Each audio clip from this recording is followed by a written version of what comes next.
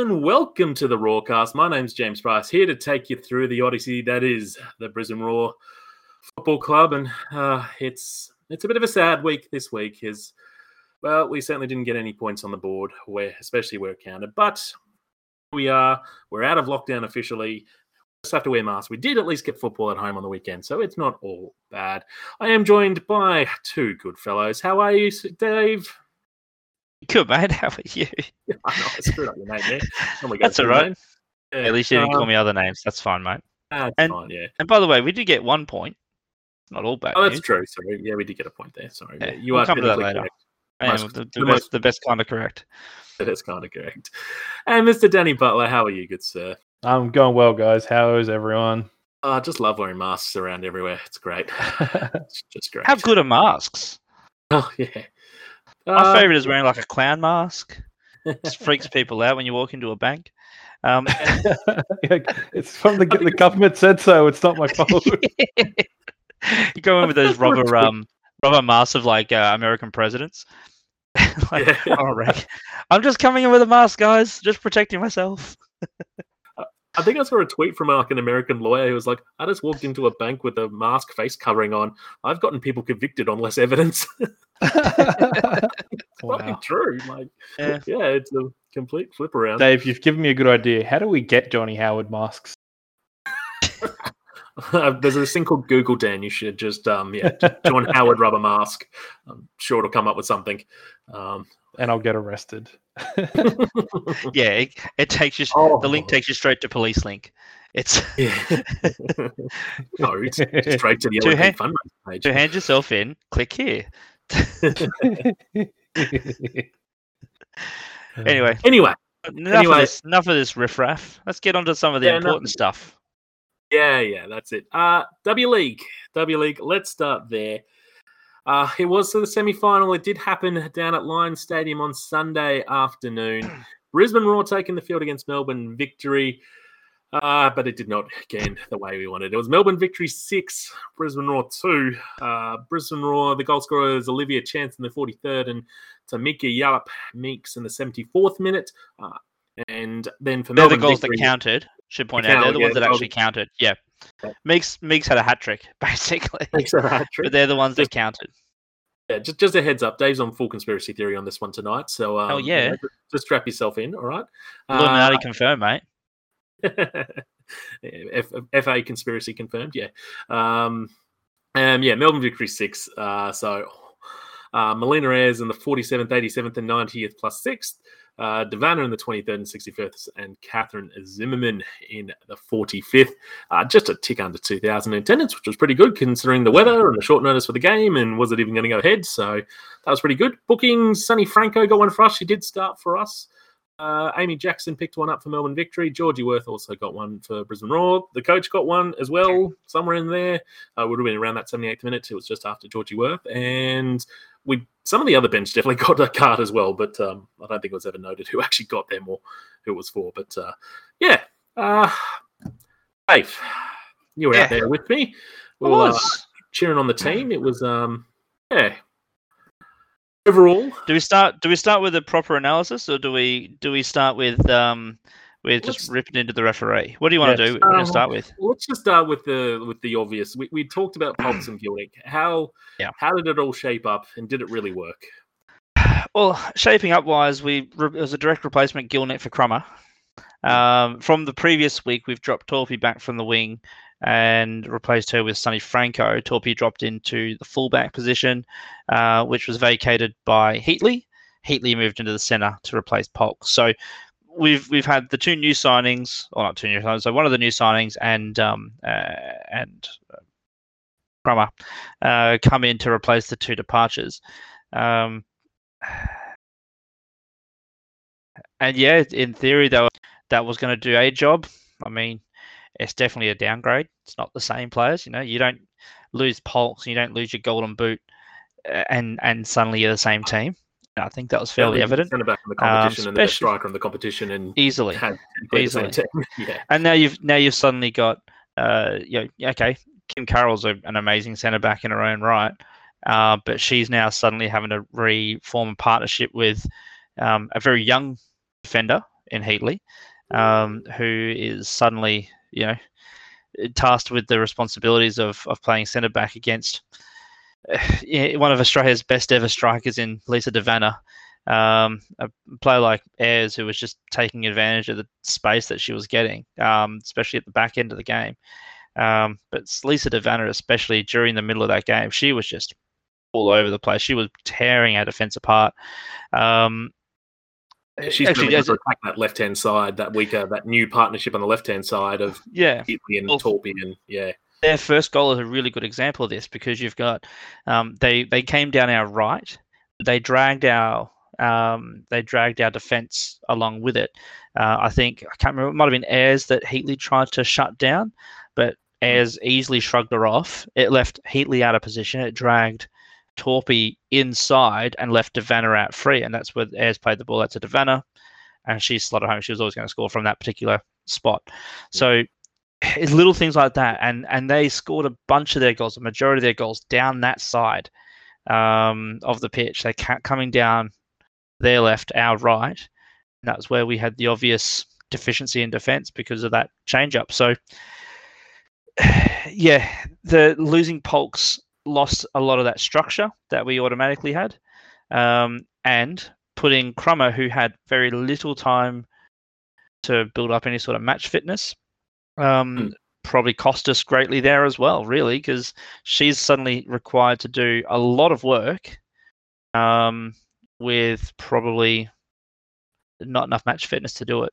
And well, she worked hard. You can't deny that she didn't work hard, but you're right. She worked extremely hard, but whether she's not the same sort of player as Gilnick, first of all, but she's also coming off a short run, whereas Gilnick, she herself had a pretty slow start to the season goal-wise, but she hit form and she went hard when she hit form. It's hard to expect someone to come in, start a game off what might have been 30 minutes of football this season, and be the threat up front. I would have thought that if we go back to last week, maybe why didn't they bring Gilnick off earlier at 2-0? Give Crummer a really good 25-30 minutes at Newcastle just to get an eye and just to get a bit of a feel for a bit more time on the ball, a bit more time on the park. I think that, I'm not saying it cost us the game, but I'm saying it would have helped. It maybe made us a bit sharper in attack. Yeah, I mean, so Larissa Crumner had 35 minutes of football roughly before her 90 minutes on the weekend. There you go. Yeah, so how well do you think, because Goodship missed last week, not the one just gone, the one prior, how much do you think him and the assistant that took over for that game would have discussed this week's plans for her to be able to make that decision to give Crummer more time? It's hard to know. He might have been a little bit distracted with the whole, having a baby thing. To me, it's pretty distracting. To be fair, pretty distracting. Yeah. To me, it seems that I think she played it a bit safer and just sort of left on to the end to make sure the result. So I think the result got taken over any pre-planning for the week before. So getting a home final, I guess, maybe took precedence over. Over any. And I'm in no way blaming the actions there. I just wondered if they would have to do what we were saying. They would have had to know that Crummer was coming into this 2 weeks in advance, and they might have, or they might have just said, "Oh, we'll see what happens in training and things like that," and then not really. I guess given the match fitness element, the pinnacle of gravitas that it needed, I guess. Yeah, and look, Victory had also played midweek, so we probably should have been able to outrun them as well. That was their third game in a week, and also flying into state as well, playing in Sydney, then playing in Brisbane. So yeah, we should have been out. It possibly shouldn't have been as big an issue, but I think they just played us smarter, as Dave sort of talked about, just so many goals coming down there and just getting dragged in. The first goal was just classic, that as Dave described so well. Even the second goal, sort of everyone ends up centrally after. It's a bit messy because it's from a corner, but everyone just ends up centrally, and just no one's out there to Mark Zimmerman. To be fair, it's a really good finish from a tight angle, but there's just no one out there yet. There's 6 of our players sort of in line with the goal, sort of trying to defend the corner, and no one thinks to push back out wide and marker. a couple more certainly come down this side. If you want to go, we were a bit unlucky on which goal was that? I think it was the third goal, Molina Ayres, just after half time. It was actually going to go wide from Devanna's shot, and Georgie Worth unfortunately saves it and pushes it straight into her pathway, but once again came down the left-hand side. Certainly a goal that wasn't in the mini match on KO. Yeah, I know, right? How do you miss a goal and a six? Like, I understand it's 8 goals, fine, but you've got 18 minutes in your bloody minute. You can just make it 20 minutes. Just make it 20 and just make. I know what happened, right? Because they were playing the audio like it was the start of the second half. Yeah, it was soon afterwards from that goal being scored. Like, yeah, they just. That mini match was a balls up. You can show the work experience kid was put onto that one just to add to the the hashtag W League coverage dramas. God. Yeah, they finally get a mini match, and it's a debacle of a missing, and they missed probably the most important moment of the first half as well, which maybe just nicely segues us into that. Kickoff. Yeah, the second half kickoff. It was the most important. No, the other main thing it missed was Meeks. So Meeks has a shot. We get down. It's a great cutback to her, and really you have to probably say that it looks like we're denied a clean goal. Meeks hits the crossbar, actually bounces down, and then with the backspin from that shot, then hits the bar again and bounces back out. So it's only just crossed the line, but with bloody official standing there, only 10, 15 meters away. Yeah. What the fuck is she doing? And let's be clear, we're talking about the 5th official here. It's not like the general linesman. It's like we had someone there for that spot. Her entire job. That's her entire job. Make sure the ball goes over the line. If it does, press your button on your little nightstick, and and let everyone know that it was a goal. Like, fuck me, you got one job. One job. That's it. I can appreciate having them is a good idea, because lines people, they can't always get to see that particular angle, especially if you're a bit far out. You got a back line pushing out, you're traveling the other way. It's a hard thing to see on the right angle. When you're there, you're literally one job is to look across that fucking line. Look across the fucking line. You knew she was going to shoot. I mean, exactly. Yeah. Well, the ball's in your half. You know the ball's there. It's not like it was at the other end of the pitch. We aren't looking at the other 5th official saying, was the ball over the line? No, well, they're at the other end of the fucking park.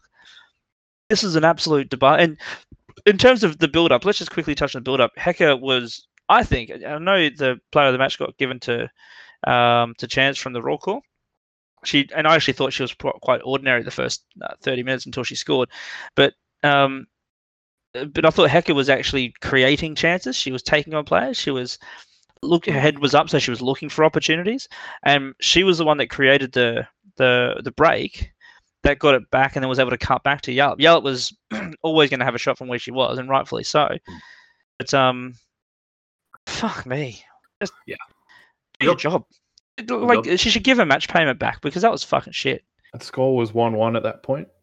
Oh, it would have been 1-0. It was 0-0. It would have been 1-0 to us. That would have given us the lead. Was before then, okay. Before any goals, yeah. It was like the 11th, 8th minute, 9th minute, something like that. Oh, it was 18th or something like that. Was it? Yeah, it was like the 11th minute. Oh, I thought it was 18th. Anyway, it doesn't matter. It was before they scored. Okay, yeah. I saw it on the telecast live, but I couldn't remember when. Yeah, I mean, in the camera positions, there's no real great camera to show it clearly, but I think it does show it reasonably clear that it's apparently ABC. I don't know how accurate this is, but ABC, who I thought just took the Fox feed, but apparently ABC did an extra replay of it and showed that it went over. So the timeline on Twitter, of course, is lighting up, saying it's bullshit. It was a goal. It was a goal. Even people that aren't invested as a Brisbane fan are saying, yeah, that was a goal. It's yeah. It changes games, right? It changes games. Okay, we lost 6-2 in the end, but if we take the lead, victory changed their game plan, and we probably change our game plan to some extent too. We probably, maybe set ourselves up a little bit differently. These are game-changing decisions, and the referees absolutely fucking balls it up in probably which will be their biggest game of the season. And yeah, anyway, let's move on, Dave. Yes, referee definitely fucked it up, but it wasn't the only time they fucked up during the game. So No, Anyway. but this is the most obvious, and they can get in the Yeah, bin. I think this was certainly the worst of the others. Worst of them. Although you could probably get. You want to move on to next? Which fuck up next? Yeah, I don't know. What do you want to? You got Davana. Did Davana foul Yallop when winning the ball before scoring victory's fourth? No. No, actually. You see, I only put that as a note there because people did call for that on Twitter. I didn't think it was too bad. It was probably one of those ones which can go our way, which wouldn't. It depends how it was. Credit to Davana though; she was. It was a good finish. But you know what I did notice? Absolutely, I think it might have been. It was either. I think it might have been Melina Ayres. She ran this run that pretty much just blocked Izzy Dalton out, who was sort of like she was going to be closing down Davana. And Izzy Dalton runs right in front of Davana and then in between her and Dalton. And if it was AFL, you'd call it a great shepherd, basically, but without the contact. And it's just enough for Dalton to sort of, hang on, maybe I should follow her. And that was just enough for Davana to run in behind. And then when Davana's been on goal with her left foot under not too much pressure, yeah, she's going to score. And she did. So it was a good finish. Look, that's in credit to Ayres in that case, because I didn't see that run, but if that's what she's done, that's a clever run.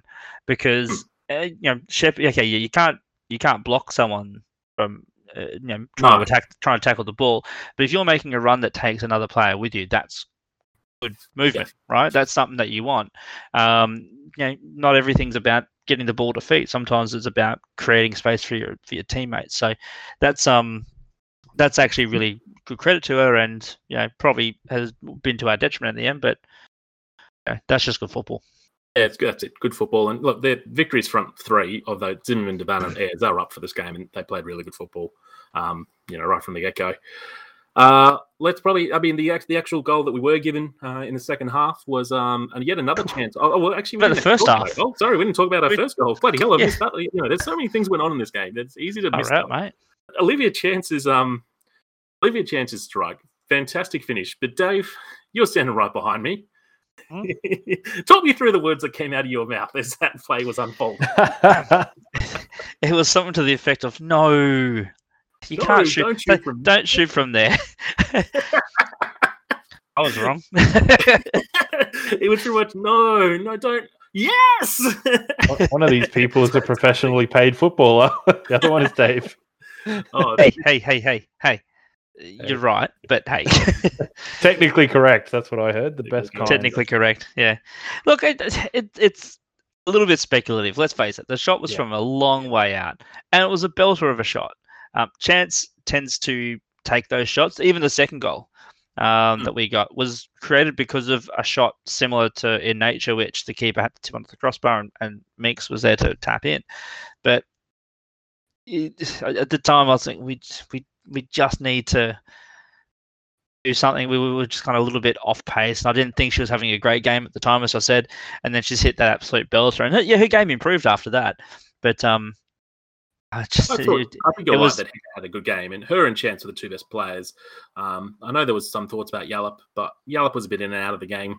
And, I don't know. Yallop was good when she was in the game. Yeah. Yallop was very good when she was in the game. It was when she was a little bit out of the game where she was a bit anonymous. But when she got involved, she was really good. Yeah. Look, I think the others were just a bit more consistent. Yeah, that's it. And both of them, by the way, made the team of the week. As much as you can have a team of the week from just two semi-final games, but that's Did the ref make the team of the week? She was on one of the victory strikers. Yeah. She beat out Davana. Yeah. It's a front line of Ayres, Davana, and the referee.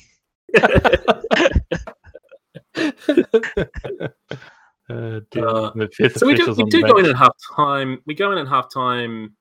What are we going? We're going 2-1 down. All right. Yes. 2-1 down. Yep. Zimmerman pulled one back. So 2-1 down.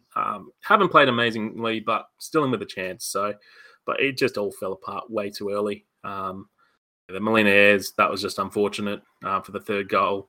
What are we up to? We've talked about the fourth from Davana. I'm just working my way through here. Let's talk about. It takes us to the penalty. Yeah, the penalty shout. Well, no, probably maybe is that before or after we actually score? No, we score our second before then. So it's 4. So Tamika Yallop scores. It's a tap in from not very far out, but it was from another great chance long shot, which was saved on the crossbar, and Meeks was following up well to tap it in and force it home. At that stage, it's 4-2. And, it's like, well, maybe the comeback's on. You run the ball back to the centre. And Victory have played midweek. This is their chance. Yeah, exactly. You're thinking, all right, there's 15 minutes left. Yeah, they're tired legs. They've been out there. The field was heavy with the constant rain. But only a couple of minutes later, and the referees just make sure of it. Dave, what the hell is Georgie Worth meant to do apart from she is clearly trying to punch the ball? Like that is how she sort of attacked it all season. Even the commentators were, admittedly the commentators are a little bit Brisbane biased, things I think it was Amy Chapman in co-coms with it's just definitely Brant's with her. Brant's was making the call.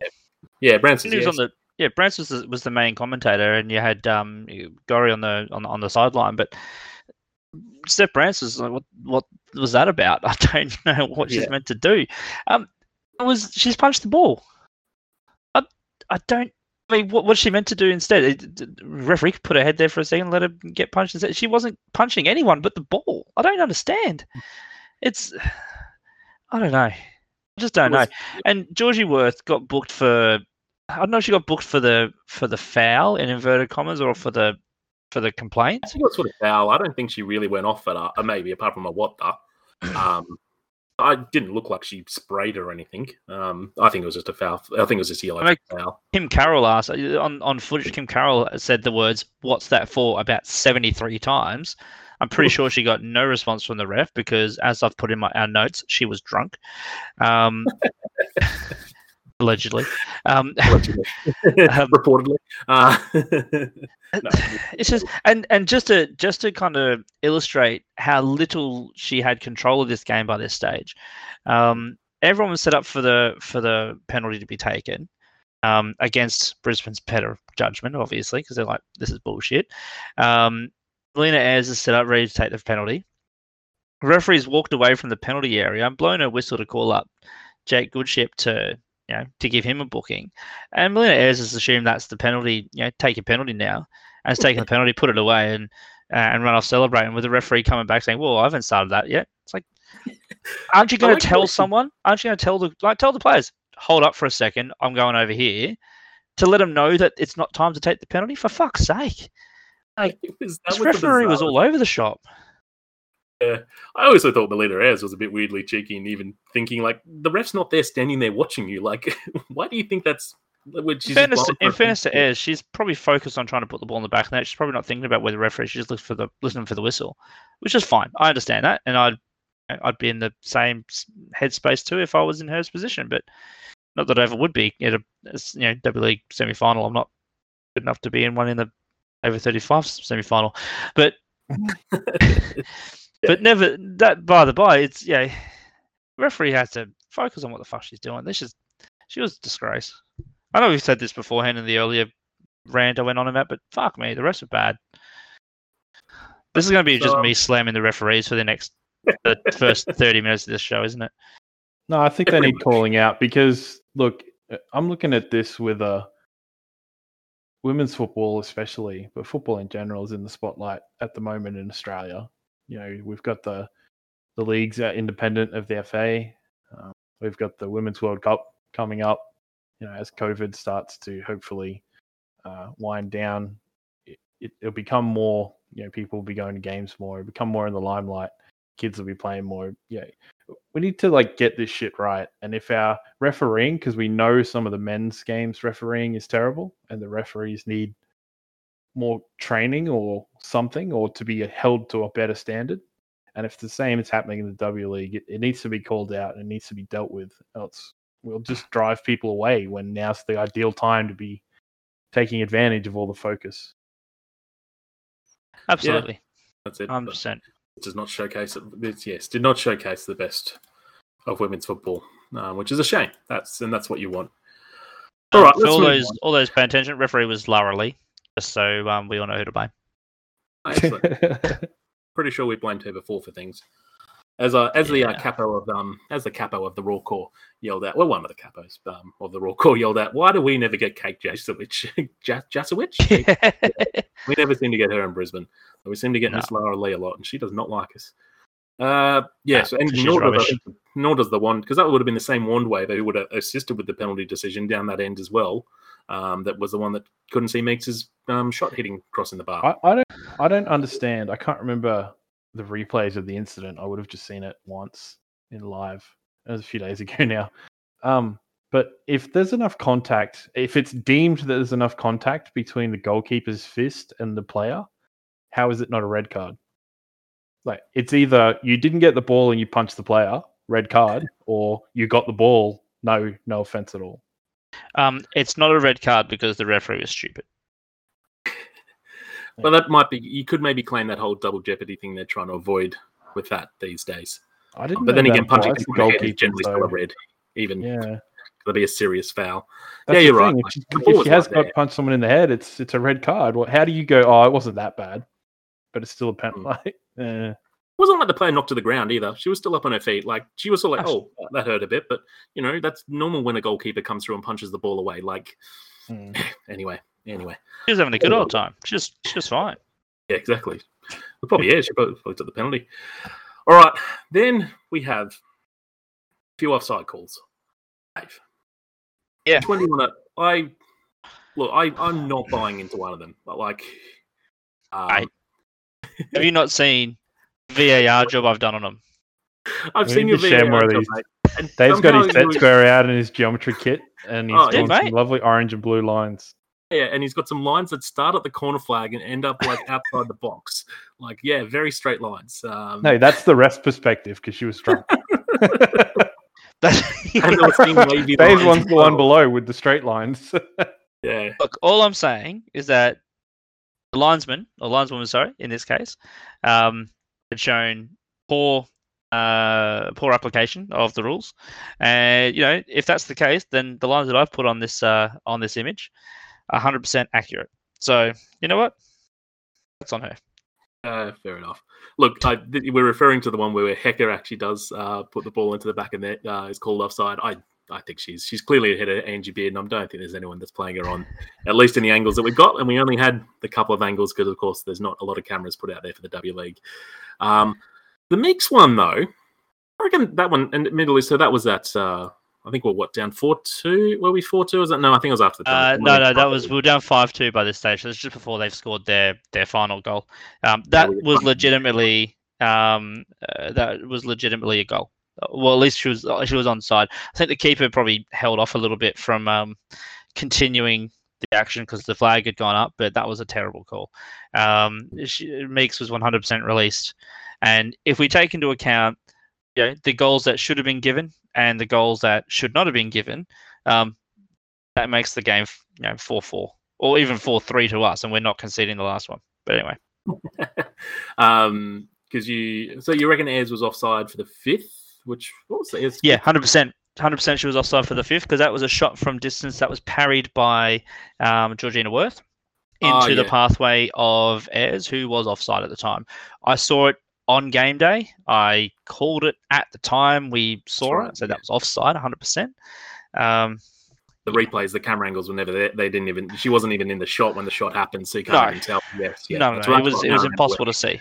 It's impossible to see on the cameras, but from our vantage point, it was pretty obvious to me that she was ahead of the defender, and linesmen are just fucking terrible on that end.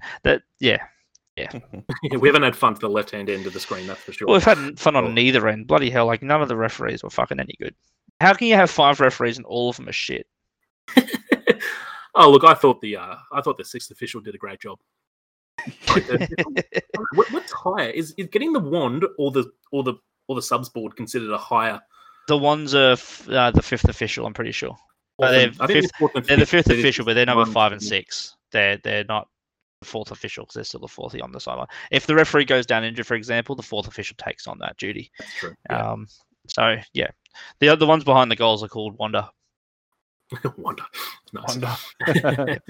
Is that because you wonder how they got there with eyes like that? Yes. That's it. In the end, that's a double pun using the same thing. I like it. Well done. Well done all. He's done well. He has done well. Don't give these jobs to monkeys. Almost as good as your triple pod sprue from last week. Well, it's like Dan just said, you don't give these jobs to monkeys, not untrained ones anyway. Trained monkeys, maybe, but not untrained ones. Yeah. Actually, we're more like the monkeys with the typewriters. If you have enough monkeys and enough typewriters, they'll eventually write the great novel. Yeah, the great novel. That's like us. Yeah. Yeah. And yes, it was finished off with a 6 goal in the 90th plus 6. And fair to say that, they gave up on that one. Especially Georgie Worthing goals. She just watched it, didn't even dive. So I'm not sure she would have made it, actually. It wasn't a bad finish. But it was a well-taken goal. But at that stage, players were done. We're 5-2 down at that stage. We've copped ridiculous decisions against us, and Ez has finished it nicely. Really, just tucked it into the corner. I remember you saying, Pricey, that you didn't even realize it had gone in until they started celebrating. It was, it looked like it was so close to the post. It could have been either side from our vantage point, but well taken. And credit to Ez as well. She played exceptionally well. She deserved her hat trick. Just a shame it was a semi-final. That's it. So that's all she wrote for the W League season for Brisbane Roar this season. So it's not a good run we've had in semi-finals. I think that's our 4th loss in a row in semi-finals. One of them was a 0-0, if you might remember, against Melbourne City, where we lost some penalties 5-4. But we haven't won a semi-final in the W League since 2014. And that's not a great record at all. Nope. So we've got to stop blowing, and I think we finished top of the league twice in those seasons as well. So sorry, maybe only once, but a lot of home finals in that as well. I think 3 of the 4 are home finals. So that's something to fix in our W League team, but we won't be fixing that until next season. That's for sure. Anything more you want to say on any of that? I mean, come on, one last jab. Fuck the referees. Hashtag Football Australia conspiracy. No, APL conspiracy. Is that what we're meant to go with now? Is it an APL conspiracy? Yeah. Just a Southern States conspiracy, mate. Yeah, Anti-Brisbane conspiracy. Anti-Brisbane, yeah. So anyway, there might be another game of W League next week. There might be Sydney FC and Melbourne Victory playing in it. Can we all just agree that last week then didn't actually happen, and we're second in the league, and that's how we ended. Yeah, there are no finals. Yeah, second. Yeah. What finals? Yeah, that's right. There are no finals. It's just some Mickey Mouse post-season knockout comp that means nothing. I don't know what you're talking about. Yeah, exactly. You guys didn't go to a football match last week. It was just a I went to Lions for a feed and play on the pokies. They needed a few more customers as well. They're such a struggling business out there at Lions. Oh look, I just think the ambiance is nice. I just actually like driving on that nice grass field they've got out the back. It's really nice to drive on, actually, even in the rain. Held up well, I thought. Yeah. Oh, good to hear. Yeah. I hear they got good drainage out there. Yeah, nice. Yeah, they do. Well, at least on that field where you park all the cars on. Yeah, well, you hope so. Yeah. All right. Park. Yeah. Let's move on from that. That's enough talking about that. Let's go to the A-League. They also were able to play this weekend after the lockdown was lifted, after some very strong contact tracing efforts by Queensland Health, and also some testing as well. So it was Brisbane Roar 1, Riku Danzaki in the 49th minute, as we had a cracking start to the second half. Western Sydney Wanderers is who we played, and they kicked it off Yaboa, scoring against us in the 12th minute. Kwame Yaboa, no back. I don't think he did any backflips to celebrate, though, which is a little bit disappointing. Maybe he's put them away a bit like Sam Kerr has. 4,952 people braved what could have been terrible weather, but it actually didn't end up raining, and wind wasn't too bad, so it wasn't too bad out there at the what do we call it? The Wildlife Aquatic Stadium. Is that what we're Yeah, the Wildlife Aquatic Wildlife Stadium. Aquatic Wildlife Stadium, yeah. Quite a number of bookings in the game. Keanu Bacchus, of course, one of the sons of people who don't know how to name their children, in the 40th minute. Bruce Kamau, in the 44th minute. Jay O'Shea picked one up for us in the 55th. Graham Dorrans with his 7th his 8th booking of the season already in the 74th minute, which is just quite an incredible effort, really, since we only played about 12, 13 games and he would have already had a suspension. And Ramat Akbari picked one. The Admiral picked up one right at the end. Big changes in this one, Cutsy. We had Cutsy, sorry. That's your cousin. Oh, just let me go get her.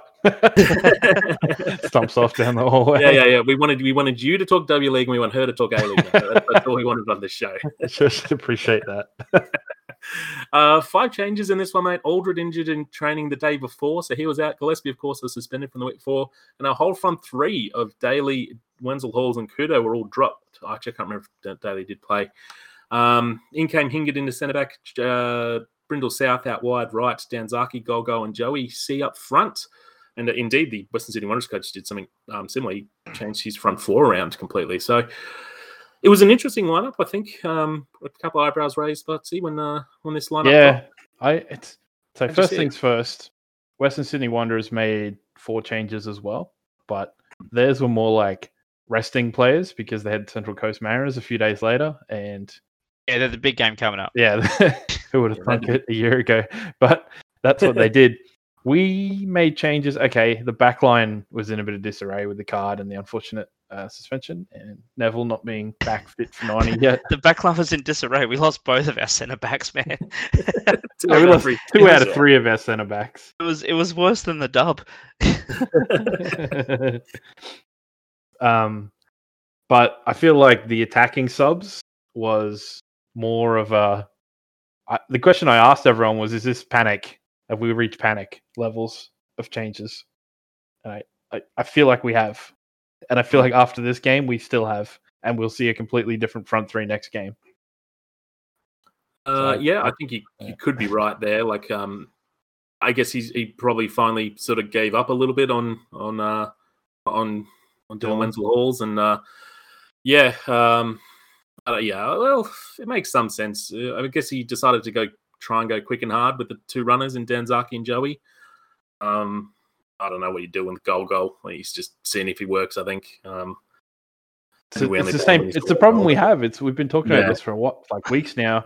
You've got half cut players that are half fit and half match fitness in terms of their touch, and so you don't know. You've got too many guys where you're sitting here saying, if we get them fit, will they be good enough? And we don't have enough minutes to get anyone fit while we're losing games and losing points. When was the last time we won? 8 games now? It's been 8 games, yeah. So we've Round had 5. 8 games of just testing people. Is it goal this week? Next week, Kudo will be starting and we'll be like, well, he probably won't do that well, but he's not fit yet. He hasn't got touch. He's still got it. You're like, well, how do you keep doing that? At some point, you've got to just say, these are the ones. We can't get everyone fit. It's not going to happen. So it's the same rant every week. I'm getting sick of it, and I'm getting sick of the excuses of, but when he's fit, he'll be all right. And I don't like it. I guess it will be interesting to see, but the front 3 did very little in the first half. We sort of came into it towards the end a little, but a couple of header opportunities for goal, but there wasn't a lot going on that first half. Western Sydney Wanderers pretty fairly dominated and rewarded with the early goal. I reckon you'd say, Dave. Sorry, I missed that. I completely phased out for a second. Okay, that all first goal. First goal. Their first goal. Western Sydney Wanderers sort of dominated from the outset and were rewarded with the early goal. Yeah, I mean, we were pretty abject in the opening, and Yeboah. I honestly can't even remember how Yeboah scored the first goal. To be honest, it's just as much as I'm here to obviously analyze the game, I've completely blanked out on what Wanderers did, because that first game was that first half was put him in the bottom corner from the edge of the box, and it was That was pretty poor defending. I don't know. What do you think, Bryce? You sound like you know it a little bit. Yeah, Pricey, what do you think? Yeah, well, I was standing behind it. It was just defenses at 6 and 7, standing around watching as sort of Wanderers just young placed defense. Yeah, young defense. So. It's all like a symptom of how we play. So we got 2 essentially attacking midfielders as our defensive midfielders in Akbari and O'Shea, and we are again and again and again getting caught out because of it. And it's not like you go, but that was the defenders probably needed to shut that down. Yeah, a little bit, but they should have been coming in and compressing that space. Someone like Kamau shouldn't glide in that easily unimpeded. You Yeboah shouldn't be able to make runs. There was chances all through that first half from range that we weren't shutting down. It just the whole. I keep saying that the players we have don't fit what we're trying to do, and then we try and change a little bit, and then we have different players, and we've got no identity or anything, and we're not building towards anything. It's so weird watching Brisbane try and put something together right now. It feels like Moon's a little bit lost in terms of what he wants the team to do. Like, he's got these players and he's like, okay, well, how am I going to make them work? Instead of, this is what I want them to do, this is how we're going to drill the team to do it. What players do I need to make this happen? And I think players like Kudo is a good example of that. I don't feel like he fits into any particular formation they're trying to do or what they're trying to achieve. And obviously he hasn't got much game time as a result. And when he does come on, it's a bit anonymous because I don't know, and that's just one example. Then you got, a lack of midfield because, hey, we want to get O'Shea up, but there's no one in there to You've got to play Scott McDonald. Like, you need him in sort of... He can't play up top on his own. We tried that. So he needs to play a little deeper, but then you want wingers, but then you can't afford to give up your midfield. It's like he wants every different tactical formation to be in play.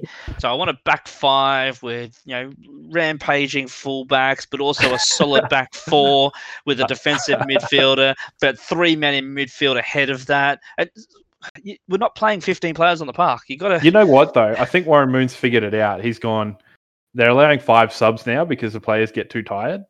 Yeah. The logical next step is to just allow more players on the field, so everyone has to do less running. So when we do get 15 players on the field, he'll be fucking all over it. And if the refs in the A League are like the ones in the W League, they'll be drunk and just think they're seeing double. It's perfect. So, it's by the way, flawless. I know I spoke to Butsy about this pre-game day, but how many crosses do you think Corey Brown whipped in this game? Just this game? Just this game. 73? 73. Not quite. Is that just the first half? Maybe 146? Something like that? Puts in a lot of crosses. Had 89 touches for the game, apparently. So he might have had 89 crosses. Right. He did not have 89 crosses. Oh, yeah, one shot, 88 crosses. Okay, sorry. He went a little bit rogue. Yeah. Well, yeah, I know. I expected you to answer normally, and that's on me. That's on me, listeners. Dave said he was a bit tired, and he should have. He had 14 crosses though, and like that just plays into what you mean. Like, we've only got the 2 wide guys, but we whip in a lot of crosses. The midfield just doesn't work. Like, I think I put this tweet out halftime. Like, these were 2 like back fives playing each other. Like, it wasn't really back threes with really bombing on massively wing backs that you see some teams play. Like, they were much more back fives. And then when you've also got teams, have got 2 sitting defending midfielders, and even though ours are a bit more attacking minded, they still start back there right in front of the back 3 or 5. And all of a sudden you've got like 7 players back there. But then you only have like 3 up front against them, and like everyone gets outnumbered. Like, attackers get outnumbered really easily, and that's just what breaks the game down. And then you sort of have to flick it out wide because it's at least it may be out there it's a 1-on-1 as the 2 sort of wing backs that are against each other, and that's where you end up with a lot of crosses from out wide and sort of a bit aimless. Hopefully, your big lumbering bloke in the box can get his head on it, and our big lumbering bloke's not that great at getting his head on a cross. It reminds me he's a cheap off-brand bloody Marty Holloway, and that's saying something. At least Marty Holloway had a good feet. Whoa. Well, I know we were slagging him, but that was a big call. You know what? And as much as we're lamenting, Warren Moon wanting to play 73 different, and I've thrown out the number 73 games, just it must be at the top of my head for something, but 100 different bloody formations. In the case of us losing our 2 centre backs, I don't know why he didn't just go to a back 4. So, you know what? Start from basics. We know we've got Brown. We've got Brindle South who can play fullback. Yeah, okay, Hinger's going to come in the middle with Trowan. Have Courtney Perkins on the bench, right? You don't need to bring Courtney Perkins in to play 90 minutes in a side where he's not... And I'm not saying he played badly at all, but I'm just saying from an exposure point of view, we've now got one of the youngest backlines in the competition based on, or least experienced backlines with Brindle South, if you want to count him in there. Step back 4, and then it gives you that flexibility ahead of you. Play a middle 3. Play 2 wide players in Champness and Danzaki or McBride through the middle, or give a partner to fucking Menzel Halls or whatever you want to do. But in the case where we've lost 2 of our biggest players in a defensive capacity, and okay, we only conceded 1, but we were under the cosh for a fucking good chunk of that first half. Why would you, just kind of reset and say, okay, this is what we're going to do. And then when we get these players back, we'll revert back to our back five because we know we've got a bit of solid fucking defensive ability back there to cover us. Instead of throwing in, as much as Courtney Perkins is a good young player, he's still a young player with not much game time this year under his belt. And I think he probably would need that. I mean, he's played a bit in NPL, but I don't know. You could argue as a back four is when we've actually played our better football. I think we're back four when we beat Victory both times. I know we might have started back five and then went to back four, which is when we changed the game around against them down there. And sometimes it's looked like that's when he's sort of thrown it forward. He's gone back to a back four, and we've chucked someone forward, and that's when we've attacked more and looked at our most attacking. So maybe it'd be nice, like you say, to start with that. And if you're down on numbers in defense, let's maybe try and fix it up that way instead. But anyway, I think the biggest thing go ahead.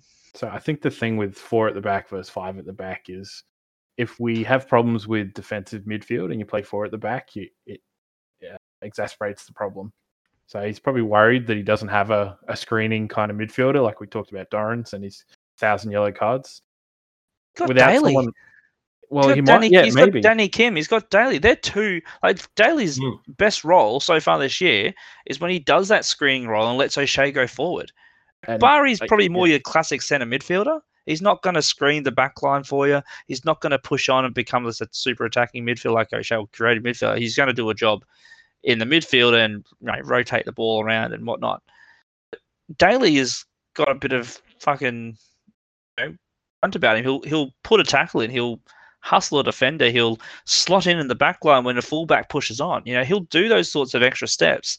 He's not Pardew levels, right? And Pardew is probably the best player we've ever had in that particular position in terms of what that role means positionally.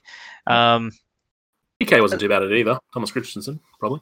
He was good at it too, but I'd say Pardew is probably a step ahead of him in regards to that particular role. Much more structured in how that works, but that was just the end system. So that's right. But I think Daly can fit into that sort of mold fairly reasonably, and back four would suit that particular setup a lot better. I think you'd be able to get O'Shea, Akbari, and Daly in there. You'd be able to get all three of them in there as a as a unit. It releases O'Shea. It maybe gives you a bit more width. I'd even argue. Let me lay this one on you.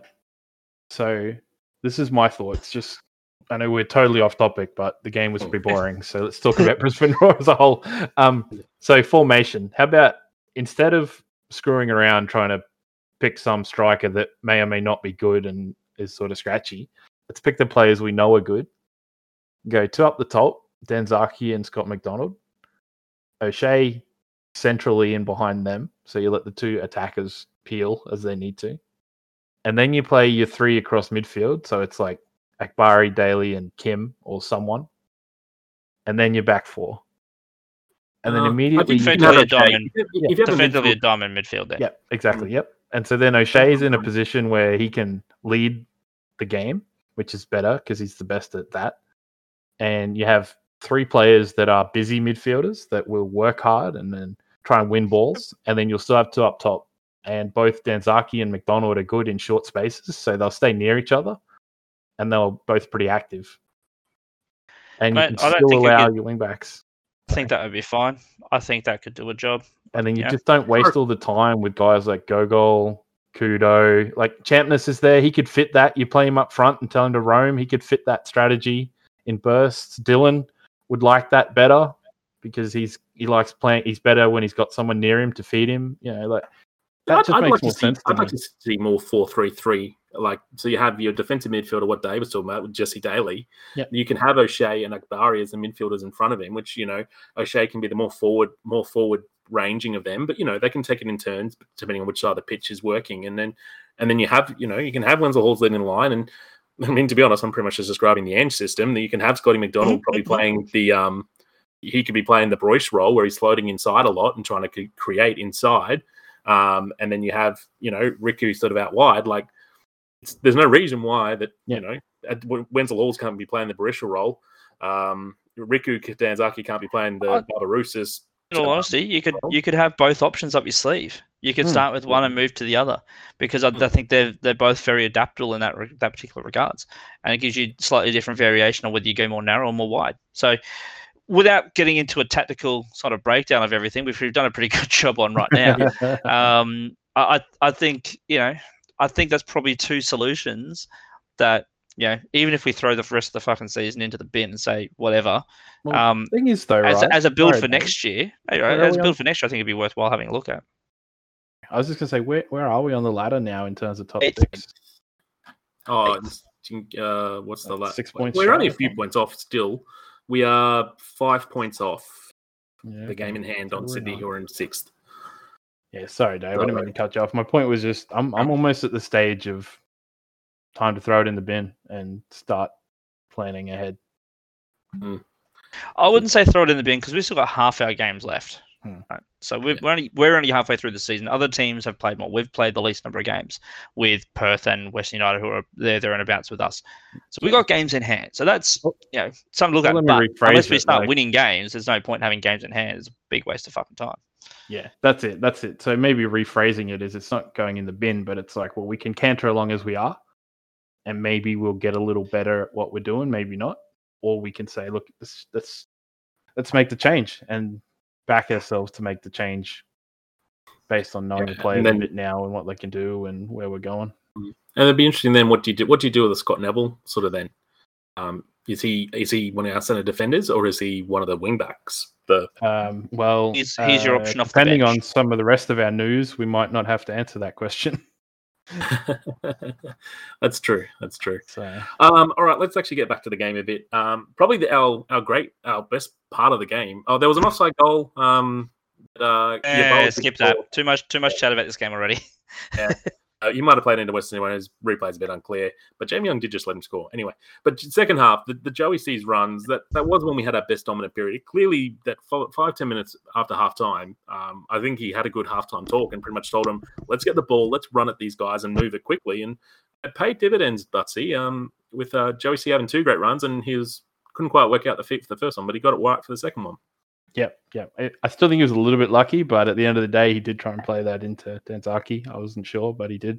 So good on him. I think that's what he can do. I think that's great. And I think if he played 90 minutes, I think, or pretty close to, if we can get him fit and he can do that more than twice over 90 minutes, okay, that's probably a bit harsh. He had a few good runs. He had one in the first half as well, which is probably... He had one in the first half right towards the end, which is probably what sparked his going, hey, I can have at them a little bit. So, but he needs to do it more because what he does is he makes those runs and he does nothing in between. And he needs to work on the rest. It's the old... what do you think, Son, mate? Jamie McLaren, right? When he got Golden Boot that year, fantastic, we're all happy. That there were times in his career at Brisbane where he just did nothing else. And if we weren't quite clicked, we couldn't feed him and he couldn't score. And then we were like, why do we keep playing this guy? And Joek's kind of like that. It doesn't do all the work and you have to carry him a bit. And I don't think we're going to click well enough this year yet to carry a player like that. You can't carry, when we only really got 3 attackers, we can't be carrying one of the 3. Or when the others are unfit strikers. Yeah, exactly. Then it was probably straight after that, we went for the triple sub. Triple sub, Dave. I know you love a triple sub. A good old triple sub. Yeah, it is. It's great to see the triple sub, and both Scotties returned. So Scotty Mack came in up forward, and Scotty Neville went into the back line, and I think did Dylan Wenzel-Halls come on that one as well? I think. Yeah, say why not?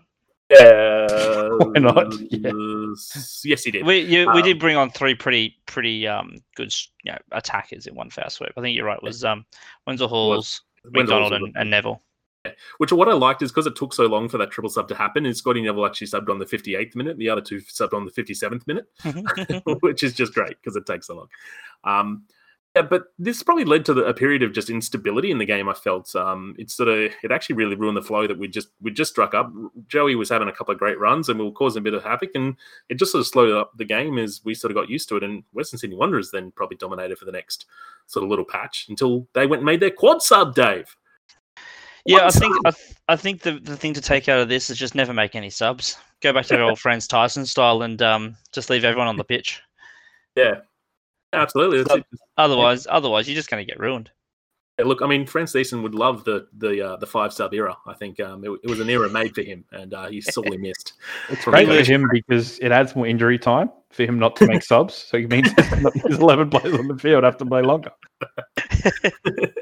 He'd name his 7 people on the bench. They all be saying, they go, "Oh, we're not getting on."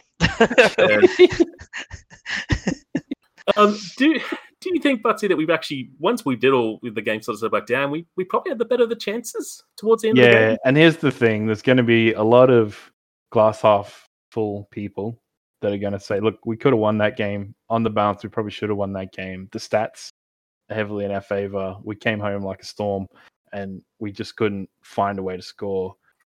And it's true. It is true. And unfortunately, fortunately, Western Sydney Wanderers were terrible and tired and fell apart. But you could say that, just to interrupt you, you could say that about a bunch of our games in this run. Against the Knicks, we came home like a friggin', like a storm, so to speak. Against Sydney, we were dominant for fucking ages and only put a one away at home. That is, there's 100 bloody occasions where we've just had long stretches of dominance and done fucking nothing. Maybe put a goal away. But if you look over the last time we scored more than 1 goal was against Victory. Every other game since then, we scored 1 goal or less. Yeah. So that's what I say. It's half glass half full or glass half empty, right? It's either we're snatching at our chances, but damn, do we do well, or the proof is in the pudding. 8 games without a win is 8 games without a win, which is terrible no matter which way you slice it. Yeah, so that's it. And and the way the Victory, obviously 2 of our 4 wins at the start, 3 of the 4 wins, 2 against Victory, who have proven to be absolutely trash, and the other one was against Newcastle Jets, who are also not good. To be honest, the only really good win was against Adelaide now, who look pretty handy. So, but they didn't play well. That was before Adelaide became handy. Yeah, exactly. They took a couple of weeks to get handy, so we just got them at the right time. But since then, we have not looked good. Probably, like I said, Margush did actually make a couple of really good saves there towards the end, and he had a couple. He certainly was much busier, the goalkeeper, so you could say that was probably if that's a sign of anything, then maybe on a points decision we sort of just edged it, but 1-1 probably fair. Probably the big downside towards the end, Dave, was the Jack Ingot injury. Didn't look good, did it, mate? No, it didn't look good, and we know he's had a long history. He had a long layoff, obviously, off the back of a similar type injury. We don't know specifically what it is. If there is any sort of time frame, we'll find out probably Friday when they announce the team, or in the lead up to, depending if he's in the squad or not. But it didn't look exceptionally good, and hopefully it's just one of those things on the night that wasn't as bad as it looked, and he's right to rock and roll for Friday. But fingers crossed, it's nothing serious. Yeah, we're sort of he's off to obviously get scans, and we'll see what comes out of that when we find out some news from that. So probably the only other thing was obviously I was the only one of the 3 actually at the game, and probably the one really weird thing about being at the game was just obviously there's a much heightened awareness around COVID safe procedures and stuff like that, but the stupid thing is, and anyone that's been there, is there's sort of basically 3 food areas where you can go buy food and drink, sort of combined. But to the stand that was on, which is the eastern stand, the side you see from the cameras, and the stand where the den were all going to one food place. We're funneled. They had security guards stopping people from going out of their zones today to sort of enforce that. And they were all going to one. So that one had a massive line all game.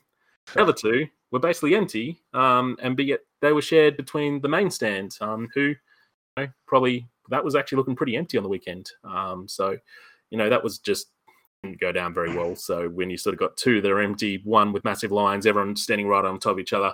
Okay, look, most people were wearing masks and stuff like that, at least around the ground. It wasn't too bad. But when you had a few positive cases up that way and visiting areas around that place, it just didn't end up well and just poorly. The lines were at the COVID Coles end too.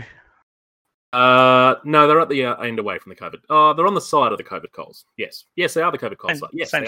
Yes. It's not the 7-Eleven end, mate. 7-Eleven end safe.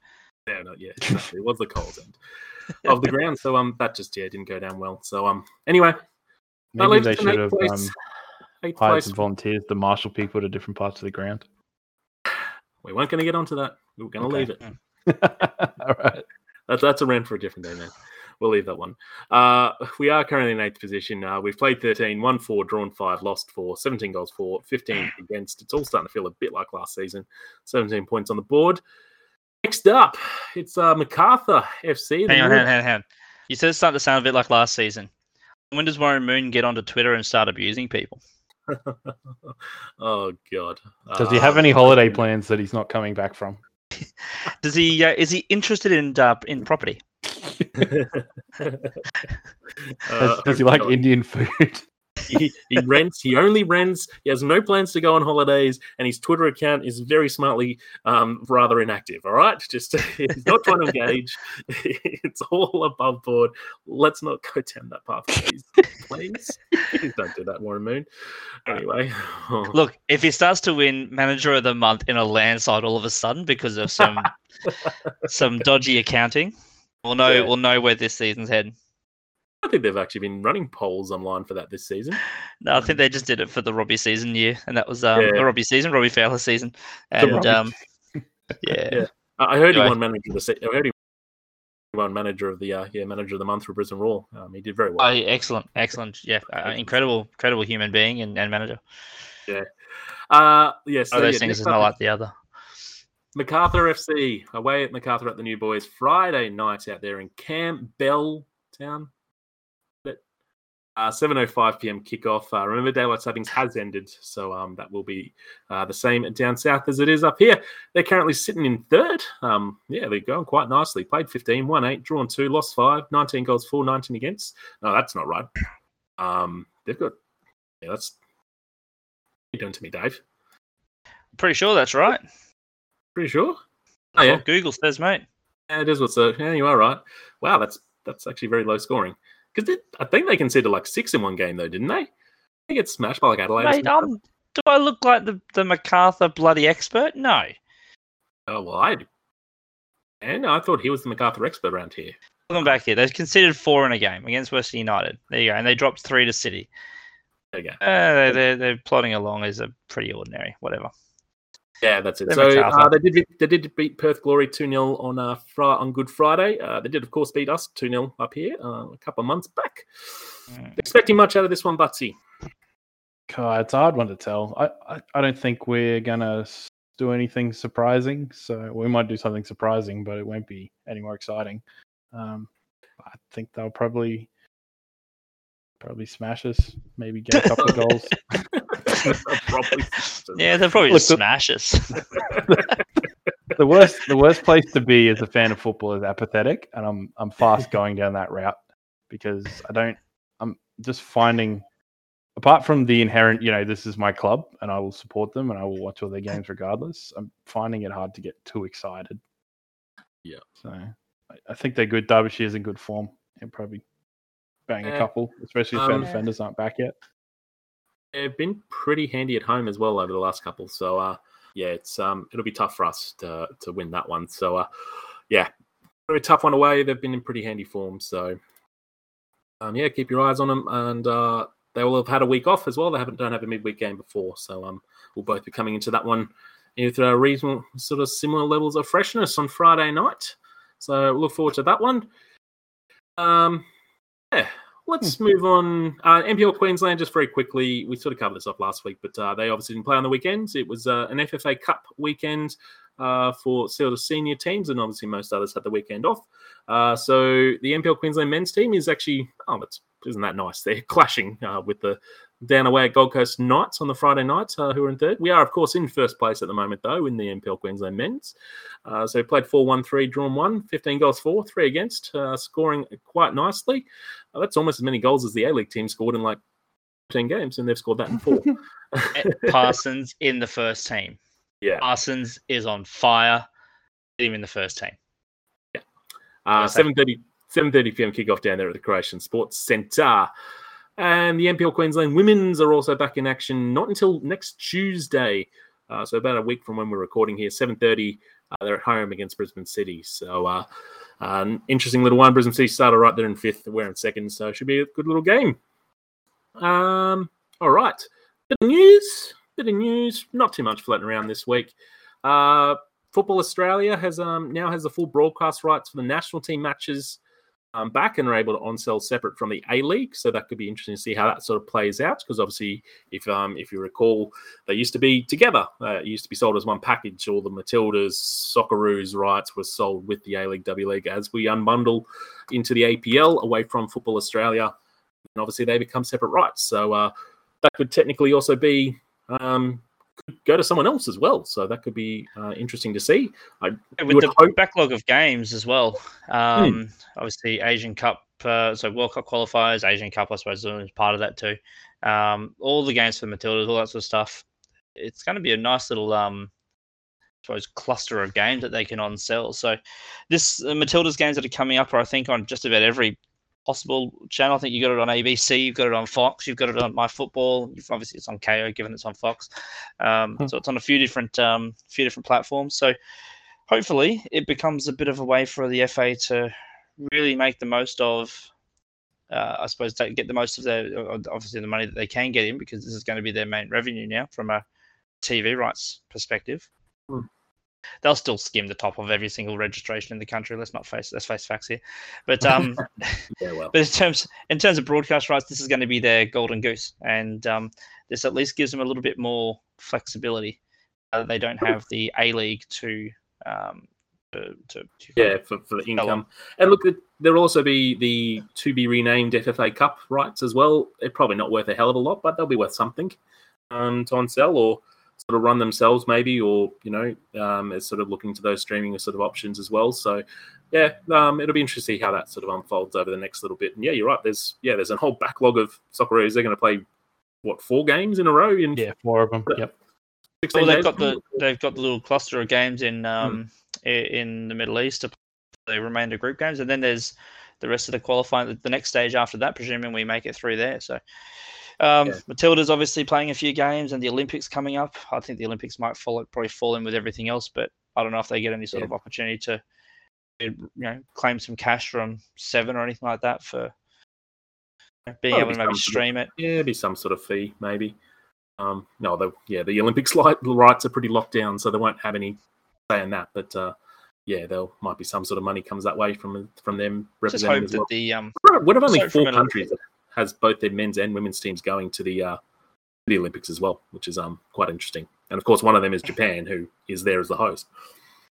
Anyway, one of only 3 that qualified in that way. And the other one of them is Brazil, and there's New Zealand are the other ones, because obviously Oceania gets the spot at the Olympics. Yeah, it's basically gifted it every year, aren't they? Yeah, well, and yet they still fuck it up sometimes. I still remember when Tahiti made the Confed Cup. That was the best. Exactly. See, they still fuck it up occasionally. Just very quickly, obviously, we talked about Matty Steinman last week and whether he was on our way here, and we've got an imports issue for him to come here. Well, his latest Instagram showed him that he is chilling, and literally chilling. It's snowing back in Germany at the moment. So if he was coming here directly from India, he is certainly going the long way around. He's just doing his 2 weeks quarantine in another country. It's fine. That's how it works. Yeah, absolutely.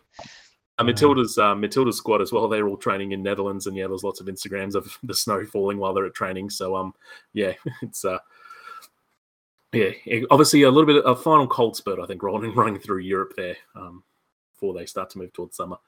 And this one's interesting. Where's this one come from, Dave? Literally 7 hours ago. The Raw announced it on their Facebooks and on their website.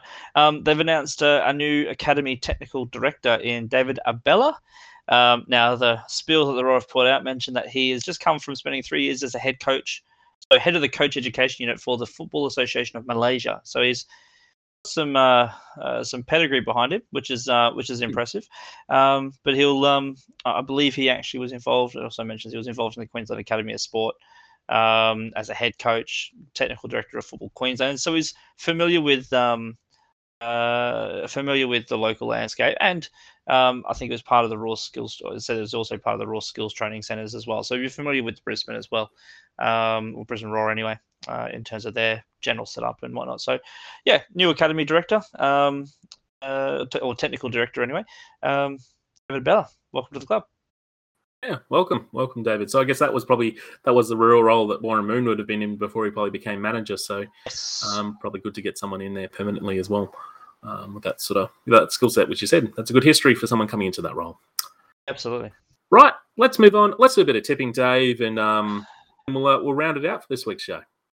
Yeah, thank you. Well, the tipping. Let's give us a bit of a score update now. Everyone, a little round of applause for Yeshiva. He's finally hit the 50. He raised the bat. Yay. Congrats, Yeshiva. You're still last, but you've raised the bat, so well done. In second last, what's that? Sixth place, we have Dan. Dan, you're on 67, a whole 16 points ahead of Yeshiva in last. Next I up hope you can hold on, Dan. I hope you can hold on. Mate. It's going to be tough, but I believe in you. N is in 50 on 68. Pricey and the listeners in third place, equal third place, on 69 points. So only a couple of points between the four of you at this stage. And listeners, obviously, on a nice score there as well, 69. Nice. I'm a little bit further ahead. I'm on 73 after, and this is inclusive after today's, as we record this, we've just seen Central Coast and Western Sydney Wanderers draw 2-2. 73 points for me. I picked up the point on that game. Rick, still ahead, 76 points. He is ticking along nicely up there in front, and I'm doing my best, guys, to haul him back, but tends to tip similar to me, so it's a bit harder to do. We'll see what happens. Tomorrow we've got Sydney versus Perth, so we'll see what happens in that game. I am tipping Sydney. He's tipping a draw in that one, so fingers crossed for me. Pricey, you've also tipped a draw from that one. Wow, I'm the only one tipping Sydney in that game.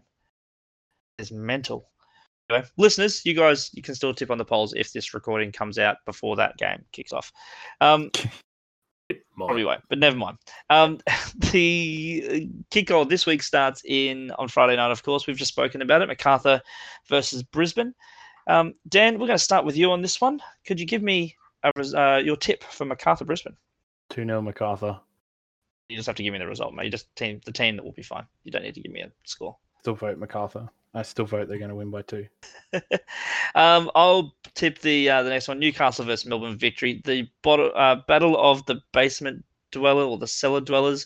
We have. Oh man, I'm going to back victory because you know what? As much as victory are utter trash, Newcastle are fucking terrible.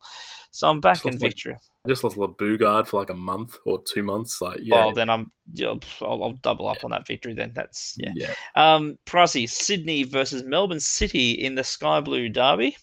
I will be taking Melbourne City. Thank you very much. Adelaide versus Western Sydney is the late game on the Saturday. What do you reckon there, Dan? Adelaide. It's a triple header, so they can give the W League final a bit of clean air next day. Fair enough, too. Yeah. Fair enough. We'll come to the dub in just a moment, but that same day, Wellington is hosting Western United. Actually, just one thing we didn't mention in news, Trans-Tasman Bubble opens up the opportunity for Wellington to go back home. So amazing for them, and I hope they get the chance to take a few games back home. Because their fans take their red shirts with them. Can you imagine if they played their red shirt? Oh, man. Yeah, so they might be back in the yellow, funnily enough. Yeah. No, good news for them. Yeah. Excellent for them. Wellington versus Western United. I am going to back. Oh, that's actually harder than I'm going to back Wellington. They've actually not been too bad lately. They're playing some good football, and they took Melbourne City to the limit too. Newcastle versus Perth. Pricey, what do you reckon? Perth. And Dan, we'll give you dibs on this one. Adelaide versus Macarthur. This game is being played on Wednesday next week. Draw. Adelaide Macarthur. You're saying a draw. Yeah. Go over to the dub. Now, we'll all tip the dub here because this is the grand final. This is the last one. And we're tipping for result after 90. Not the final result, not who lifts the trophy. Result after 90 minutes. If you think it's going to go to extra time, tip the draw. Dan, Sydney FC versus Melbourne victory. You mean I can't tip the referee or the fifth official? I mean, you could. But it's not going to be a result that's going to get a point. I'm going to say victory. I'm going to say Sydney myself. What do you reckon, Pricey? Yeah, Sydney. Victory played their final on the weekend. They did. I tend to agree. So we got 2-1 to Sydney on that one in terms of the tips there. These polls will come out probably Thursday because I'm too lazy to do it beforehand, and I do work. So fuck you. You just took that as like a personal attack. No one said anything, Dave. I felt it. I can hear their thoughts. They'll come out Thursday, so whatever. They don't even know when we're recording. We could be like, we're recording this on Wednesday. I got them out first thing tomorrow morning. We've already said we're recording on a Tuesday. We always record on a Tuesday. Listeners that care, that I've just told to fuck off, they'll know. So, they'll be across it. We're getting tired. Look, so that is, if you wanted to find those polls, of course, at the Rawcast on Twitter is a great place that is the only place where we put the polls up because Facebook doesn't allow polls anymore. But otherwise, we're also not with more than 2 options. It's stupid. Facebook.com/the Rawcast as well if you want to follow us on Facebook. These are all episodes are all uploaded into anchor.fm/the Rawcast, but they're pushed out to any good podcasting platforms. Your Apple Podcasts, of course, Spotify, Google Podcasts, Pocket Casts. Get around them, even bad ones. They're probably on there as well because I think everyone just scrapes Apple Podcast feed for where podcasts are hosted anyway. So that's just the way it is. Dave, the Rawcast fan files kicking along very nicely. Where are you up to with them? Well, look, we've just had Fatima Flores on there. That was an excellent chat. It was one of my favorites for the season so far. A little bit longer than most of the ones we've had so far, but just Fatima part of the Raw Core and Matilda's active. We get a really good insight in terms of, I suppose, how the active support in women's football, I suppose, differs to men's football to some degree. How that became a bit of a kind of a place for she kind of found her people in her words, and kind of where she's off to next in terms of I suppose her footballing adventure. So really, really fascinating one. If you haven't heard it, go back and listen to it. It should be in that podcast feed right now for you to have a listen to, as are all of our fan files. Episode 9 this week coming up is Ash Wynn. Ash is a Den member. He's been in the Den for years and years, and in that time he's become a bit of a family man as well. So we have a chat with him about how he's seen the evolution of active support and how his football journey's changed since becoming a dad. So really good chat with Ash as well. That'll come out on Sunday night, Monday morning in your podcast feed. So get around that. Excellent work, Dave. Thank you very much. And thank you, listeners. Thank you for holding through for another episode. I think this one we probably went long again, but you know what? They should start to be a little bit shorter. Just stop inviting me to these. Look, we will go back to really only having the one scene to talk about that we study in depth. So anyway, thank you for joining us, Butsy. Thank you very much, guys. And thank you, Mr. Dave Stewart. No worries, mate. And like I said, thank you, listeners, and we'll catch you all again next week. Bye-bye.